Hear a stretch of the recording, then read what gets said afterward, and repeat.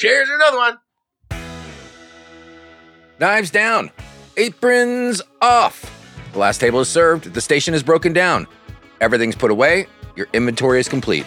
And now it's time to meet me on the back dock where all the most important meetings are held. We chef. Take a deep breath and enjoy a job well done. At ease, kick off your clogs. Smoke them if you got them. How about a nice cold beverage? Maybe a little bit of ice vine. A little bit of mountain sunshine. What do you think? Pull up a milk crate. Let's get comfortable. And let's get to the good shit. Oh, yes, chef. We're on the dock with Tarren Camm, former chef, founder and head coach of Real Chefs Movements. He helps chefs avoid burnout and reclaim their energy to live a happy, fulfilling life. And on the dock, he gets real about the frustration, dismay, and fear he faced as he turned away from what he knew without knowing if anyone else would resonate with what he was being called forward for. Not like any of us can relate to where he was at. And even less of us know what it might be like to follow that dream. But shit, I'll let him speak for himself. And you can hear what got him through those tough times. Tarren Camm, y'all. I am doing a little bit of a post-series at the moment of a timeline of my life in the kitchen. And to start it off in Ballarat the way that I did, that was the small town. It was really tough. I lost a lot of sleep over it. I was always hanging in the balance of whether I was going to keep a job or not because I just had no idea what was going on, mate. I'm like, cool, the dishes go in the dishwasher and what do I do next? And then I'd get a few orders barked at me and I'm like, oh my God, what am I doing in here? I have no idea how to keep this going, how to keep it structured. And once I got my head around it, well, yeah, the head got a little bit bigger, I guess, and I thought it would have been smart to jump up on this island and that steward job, mate. Oh my God, I'm not sure if I've ever had a harder job in my life, to be honest with you. And to be taking out the head steward position there was to be working 14, 16-hour days. And I went from this single compartment dishwasher in this small town to rocking up and seeing this conveyor belt beast where you could have 6 racks cycling through, and I was just like, what is this? This is crazy. And the same thing happened. Losing sleep. I'm going to lose my job. I'll get kicked off this island. What do I do? And somehow along the way, I just fell in love with everything that was being organized, being the fastest, being the best. I never looked back, to be honest, mate. And the respect that the chefs had for me and the way I went about it was an amazing feeling. And I couldn't agree with you more, mate. Every kitchen stops at the kitchen hand. It certainly does. And this island that you were working at, did they do lots of banquets as well? So you had to kind of like round up everything and make sure that the kitchen had what they needed. So you're taking care of it before they actually even need it and then taking care of it after. Absolutely. And the operations didn't stop there. I mean, we had the steel section, we had the pit, and then we had obviously the marching orders from the chefs. And once a week, we'd have the barge delivery as well, where it was a matter of setting up all of the long railings. Workout of your life, by the way. Oh my God. And we'd set that up and I'd crush this whole delivery from the boat.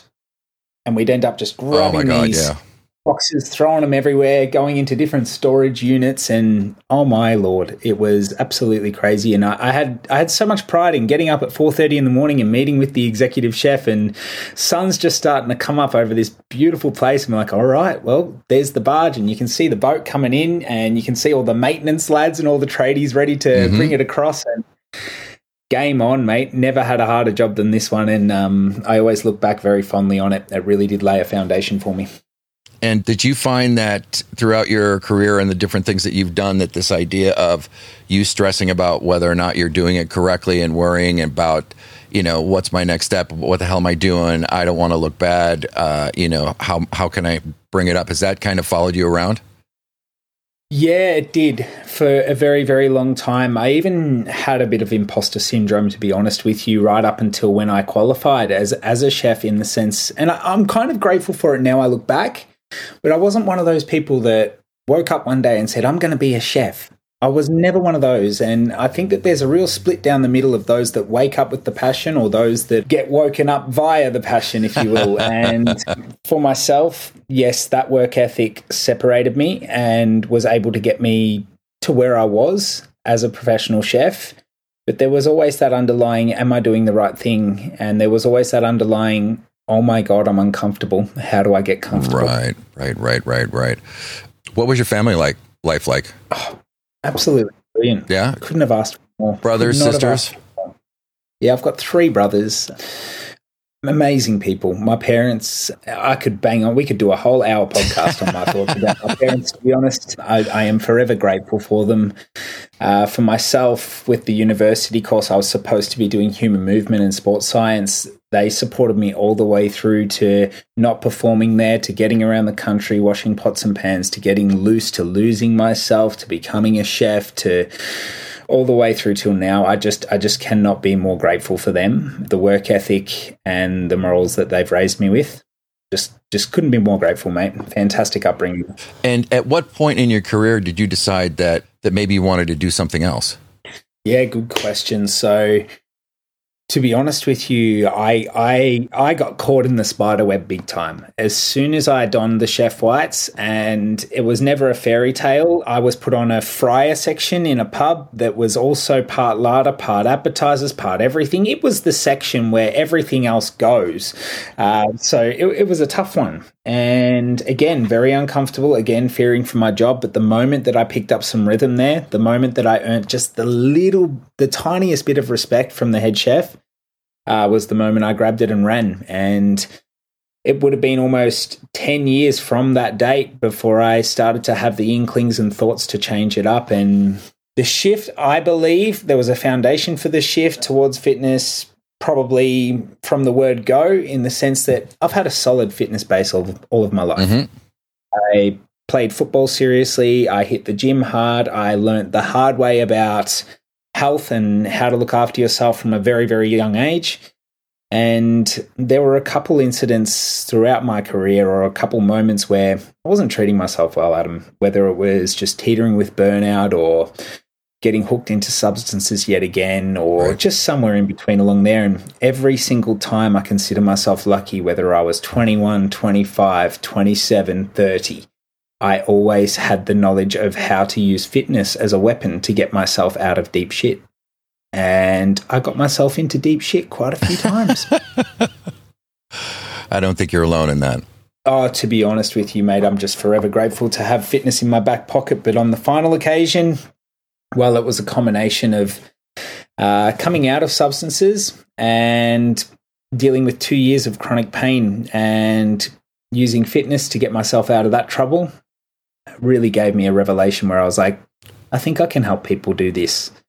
I think I can actually help people get out of pain. I can help people get strong. I think I can help people live a healthier life. And I think I need to rekindle with that guy that was 18 years old and got into his first preference university course, and maybe he's got the bloody head on his shoulders to do it this time. And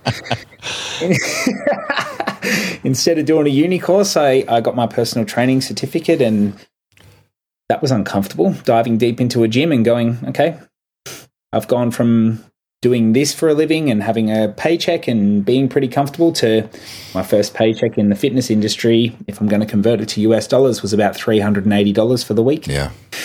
That was a scary moment. Sink or swim. Do you want to talk about the type of chronic pain that you were in? Absolutely.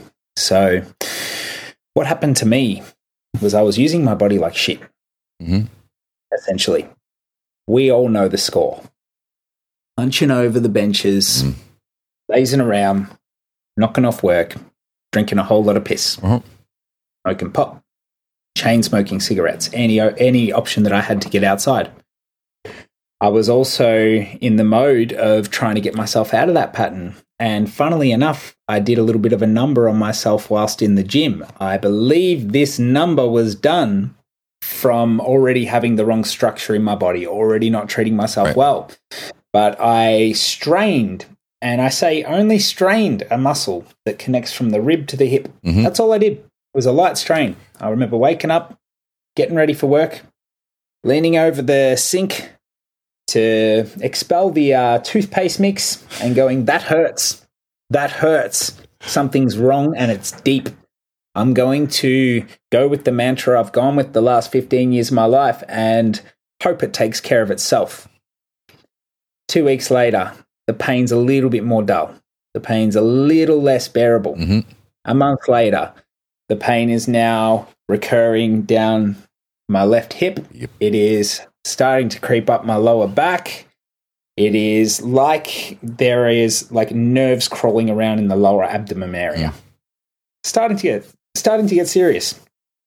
Saw a physio, saw a couple other therapists, got given a couple stretches.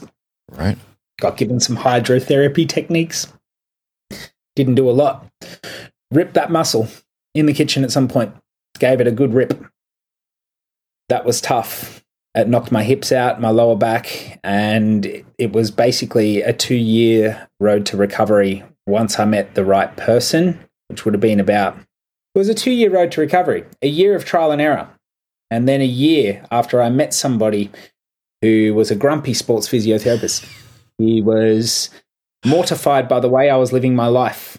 I was viciously underweight. I was still smoking. I had no life in my eyes, mate. Right. And he saw that as an opportunity to kick my ass into gear, to tell me what's what, and to show me that if I'm going to continue taking a shit on my body, I will continue to feel like a piece of that. So really, the answer was aggression. The answer was I need to get strong. The answer was I need to get back to my roots. Right. This guy flogged me in the gym, on the massage table. He made my life a misery, but he also brought back the joy. Good. And he also taught me how to respect myself again. So it was almost getting schooled. To be honest, mate, this guy schooled me beyond belief. And if we want to talk about getting schooled, let's talk about the school from around 40 years ago. Where the belief systems and the things you're allowed to do as a teacher were different. Right. That was this guy. That was this guy. He is a lovely fella. I'm forever grateful for him. Whenever I see his name pop up, whenever I see him, I am absolutely full of respect and full of gratitude. It was a really, really challenging road being in kitchens and having to deal with the pain of attacking such an injury with aggression instead of, lengthening the muscle, relaxing, therapy, painkillers. Right. It was a really long road, but there was a point there where I started to see a bit of light. After a workout with him, I wasn't as sore. I was a bit more hungrier than usual. I was definitely smoking less. Things were on track. That was a progression. And that right there, I believe, was the seed planted to grab that young fella out of me and go, hey, you're still there, man. You're still there. You still love this. Maybe you can make a shift into doing this.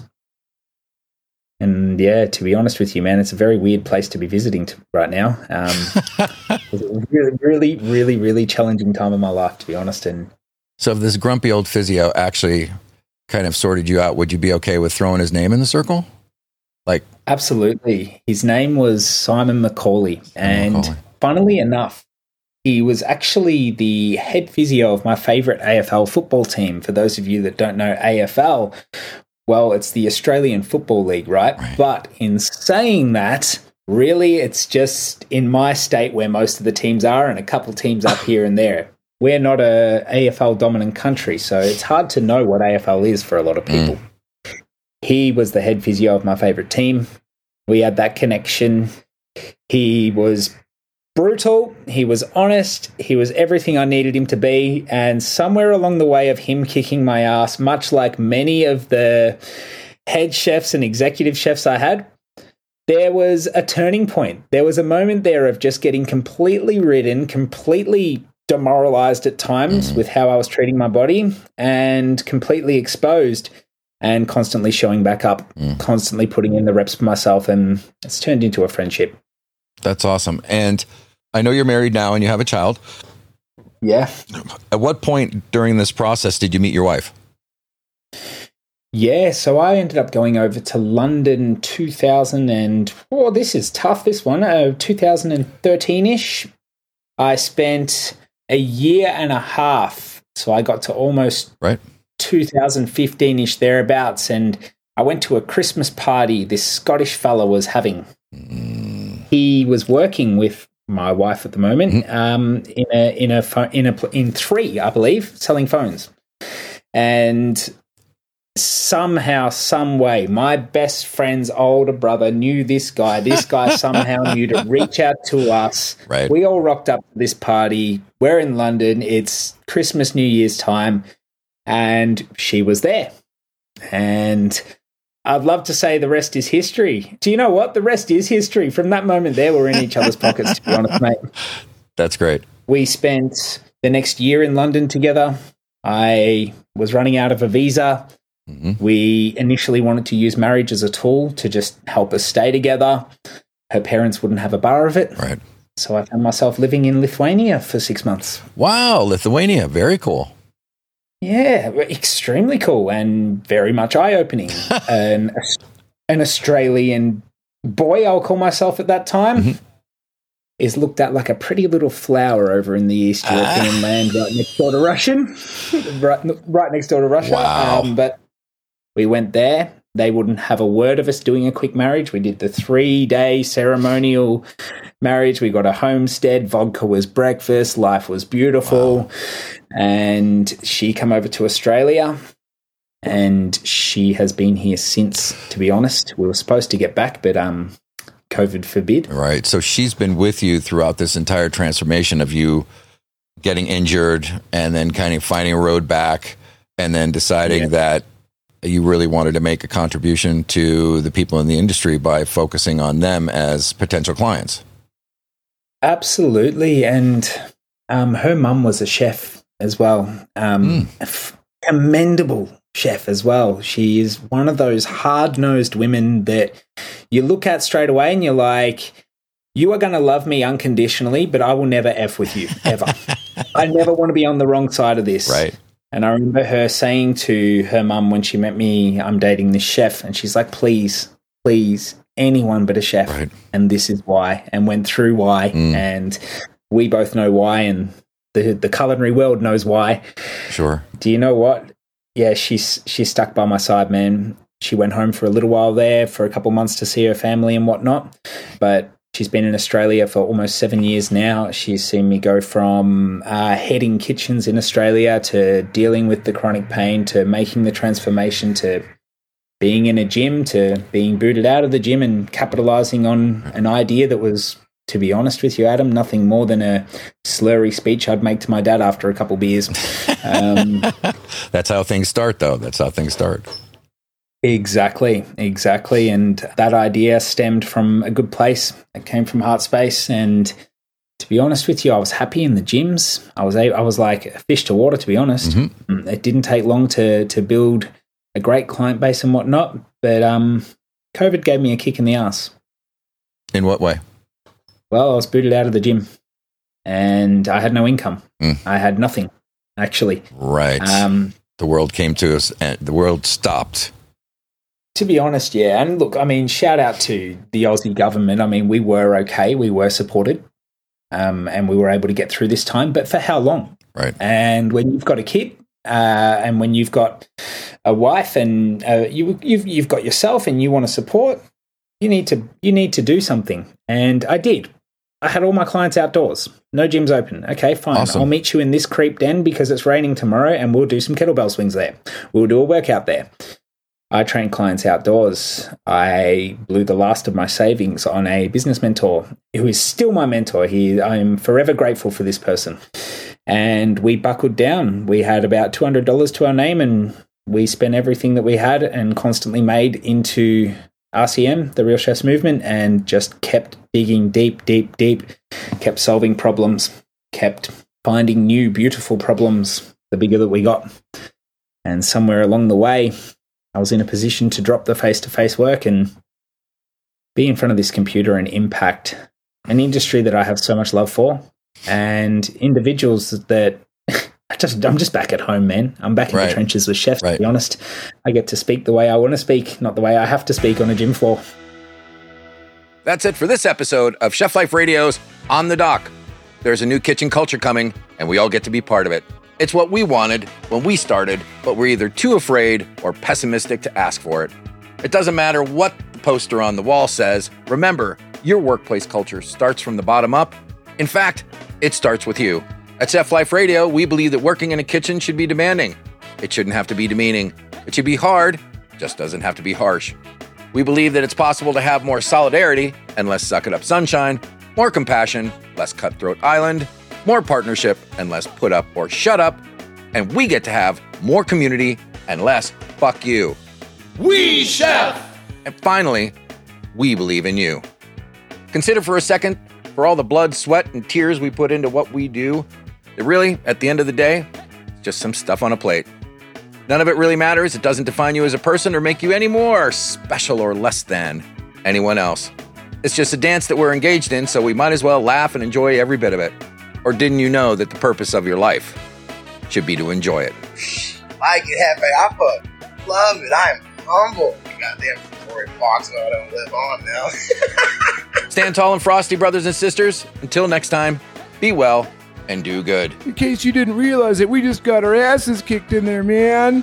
Find us on Facebook, Instagram, Twitter, all the other goddamn social media sites at Chef Life Radio, all one word. Visit us on the website at chefliferadio.com. Oh, yes, Chef. This show was written, produced, and recorded by me, Adam Lamb, at the Dish Pit Studios in Bardo, North Carolina, and co-produced by Thomas Stephenson. On the Dock is a production of Realignment Media.